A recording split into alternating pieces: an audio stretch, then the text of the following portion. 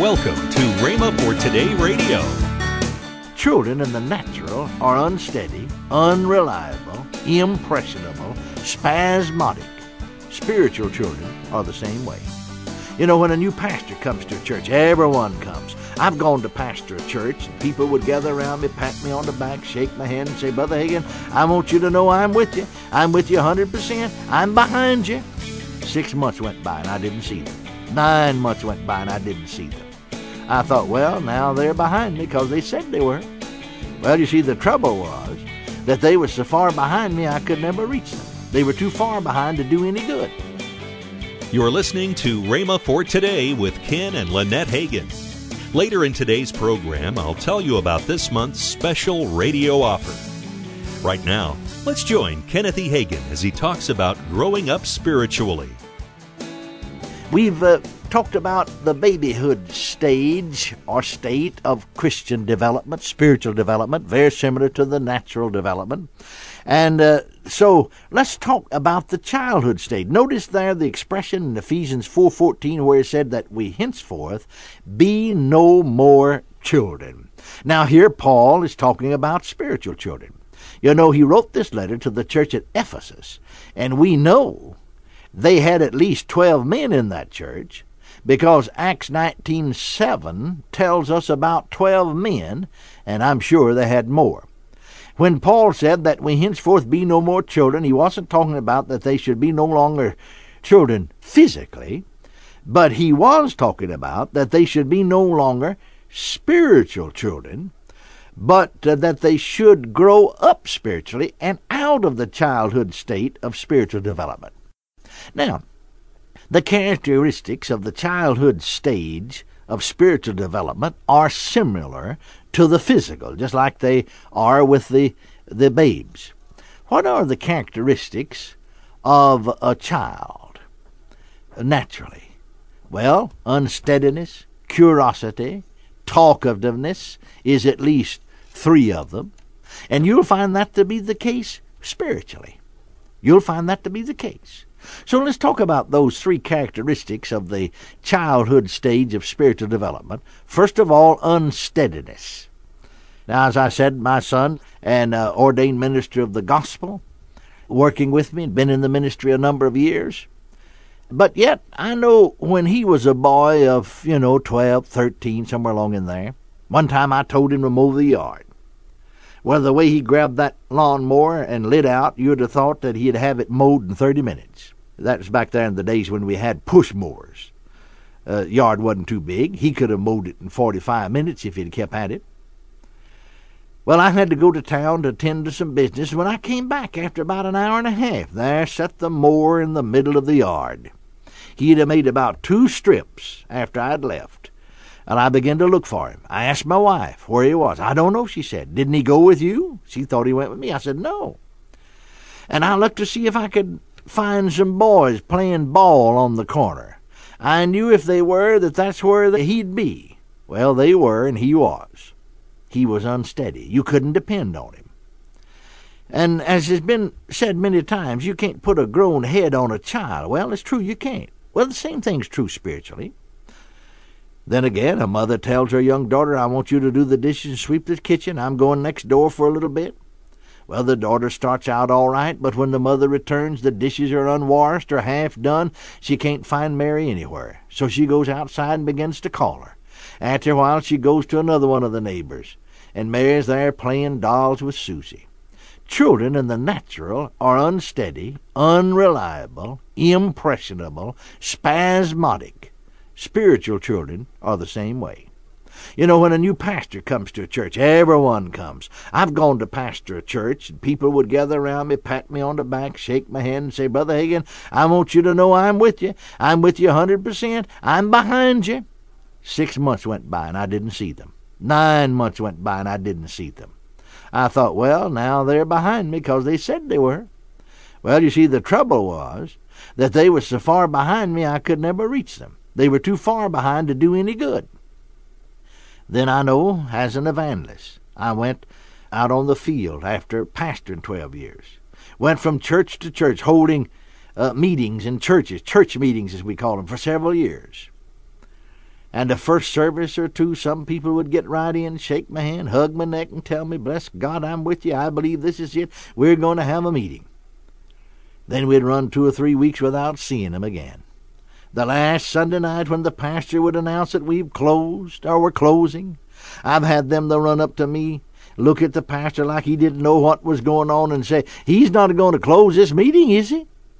Well, you see, friends, as far as they were concerned, it had been closed all the time because they hadn't even been coming. You see, they were so unreliable. Well, now cheer up. If you'll feed on God's Word, we're going to tell you how in these lessons you can grow out of that stage of spiritual development, childhood stage of unreliability, and become reliable. Now, you know another characteristic of a child, both naturally and spiritually, is curiosity. Children are full of curiosity. Just as sure as you'd come in with a sack and set it down on the kitchen table, our second granddaughter, about 8 at the time, would be in that sack. She was full of curiosity. She wanted to know what's in there. Now, some of these spiritual children that have never really grown up spiritually, though they've had time and opportunity, as sure as they can catch a little bit of gossip going, they want to know who. You see, they're full of curiosity. Curiosity is the characteristic of a child. If you tell a child not to look in a closet, he's going to get in it as sure as the world. Curious. Spiritual children are the same way. They're always poking their noses in the other fellow's business. You know, friends, the Word of God teaches us to tend to our own business. God doesn't want you poking your nose into the other fellow's business. The Bible teaches you and tells you to learn to be quiet and tend to your own business. You know, I was pastoring a church when one fellow wanted to know what all I was doing with my money.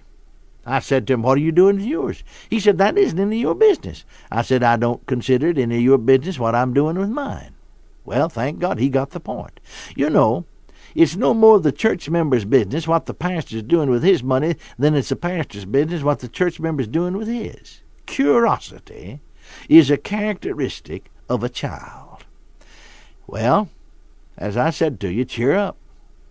If you'll keep feeding on the Word of God, we'll give you some spiritual principles to put into practice, and you can grow out of that childhood state of spirituality into the manhood stage. Now, the third characteristic of a childhood stage of spiritual development is talkativeness. You see, children have never learned the value of silence. They're talkative. And you'll find folks in the childhood stage of spiritual growth are nearly always talking. Did you know the Word of God has something to say along this line?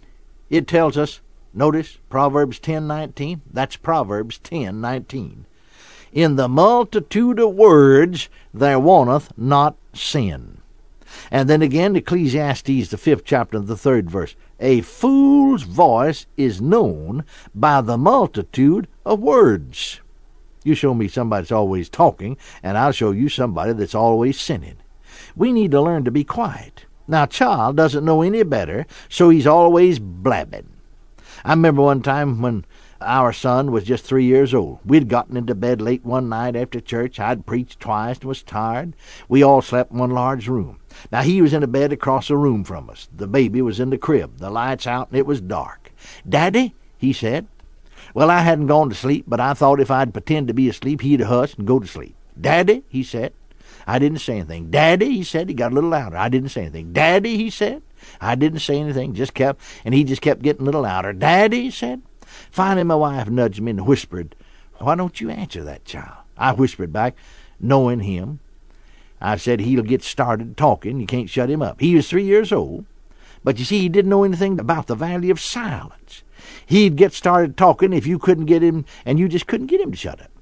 Well, I thought if I didn't answer him, he'd think I was asleep and shut up, but he kept getting louder, "Daddy, Daddy, Daddy." Finally, I said, "What is it, son?" He said, "What's tomorrow?" Oh, I said, "Be quiet and go to sleep. It's time to go to sleep." "Well, what's tomorrow?" he said. I said, "It's Monday. Now go to sleep." He said, "What's the next day?" I said, "It's Tuesday." He says, "Is tomorrow always Monday?" I said, "No, tomorrow's not always Monday. When tomorrow gets here, then tomorrow'll be Tuesday." He said, "I thought you said it's Monday." Well, it was Monday, but when Monday gets here, then tomorrow'll be Tuesday. Well, if tomorrow's Monday, how can it be Tuesday? Yes. Well, that's just the way it is. "What's the next day?" I said, "It's Wednesday." He said, will it ever be tomorrow? Yes. Now shut up and get to sleep. What's the next day? I said, Thursday. What's the next? Friday. What's the next Saturday? What's the next Sunday? I said, that's today. He said, is Sunday always today? No, it's just today. When Monday gets here, it'll be today. He said, I thought you said it'd be tomorrow. Well, now, I said, you've got me confused. I want you to be quiet. If you don't be quiet, I'm going to get up and give you a whipping. Well, like natural children, friends, spiritual children have never learned the value of silence. We need to be careful about what we say. I remember reading from Charles G. Finney. He said in his ministry that there's a fellow called Father Nash who used to go ahead of him in his meetings, get a few folks together to pray for the revival. Well, someone asked Mr. Finney on one occasion, do you know a little preacher by the name of Father Nash? Mr. Finney said, yes, sir. He goes along ahead of me at times and gets people together to pray for the revival. I don't have him hired. He just took upon himself to do it. But what kind of a fellow is he, this person asks? Mr. Finney said, I said, well, he's just like any other person who prays. He's a person of few words. Now, folks who are always talking are usually guilty of at least 3 sins. And I want to say, I said it yesterday, I want to say it again. A person that's always, you show me a person that's always talking, I'll show you a person that's always sinning. Folks who are talking all the time are usually guilty of at least 3 sins. They're often guilty of evil speaking, talking about and discussing the faults and failures of people not present. They're often guilty of vain speaking, always talking about themselves, what I've done, what I'm going to do, where I've been. And they're often guilty of foolish speaking, jesting, joking, and things that are unprofitable. Now let's talk about those characteristics. First, evil speaking, talking about and discussing the faults and failures of people not present. Well, I know I was holding a meeting one time when my son was with me. He's about 12 years of age. He had a 4-day weekend holiday, so I took him with me on this meeting. One day at the table, because we stayed in the parsonage with the pastor and his wife and family, the pastor got to talking about some of the church members, airing some of their faults and failures. You're listening to Rhema for Today with Ken and Lynette Hagin. If you'd like to find more life-changing resources, then visit rhema.org. That's RHEMA.org. Right now, I want to tell you about this month's special offer, the CD series, Growing Up Spiritually by Kenneth E. Hagin. This series is at the special price of $19.95. That's over $8 off the retail price. Call toll-free 1-888-FAITH-99. Again, call toll-free 1-888-FAITH-99. You can also order online at rhema.org. That's RHEMA.org. rhema.org. Or if you prefer to write to Kenneth Hagin Ministries, our address is P.O. Box 50126, Tulsa, Oklahoma 74150. We always love to hear from our listeners, so write in or email us today and become a part of Rhema for Today. Now, let's join Ken and Lynette Hagin. Well, if you are interested in knowing more about the Bible, or if you want to know perhaps what your destiny is in life, or just if you're called to the ministry, we have something here for you, Rhema Bible Training College. Yep. And we are now enrolling for the fall semester. That is the 2015-16 school year. And so you can go to rbtc.org/trendsetters and you can find out all the about information. Rhema. In fact, That's I think you can actually fill out what do you call it? An application. Yeah, that's what you call it. An application. What it is. Yeah, that's what it is. Yes. Call 1-888-FAITH-99. That's toll-free 1-888-FAITH-99. Tomorrow, more from Kenneth E. Hagin on Growing Up Spiritually. That's next time on Rhema for Today with Ken and Lynette Hagin.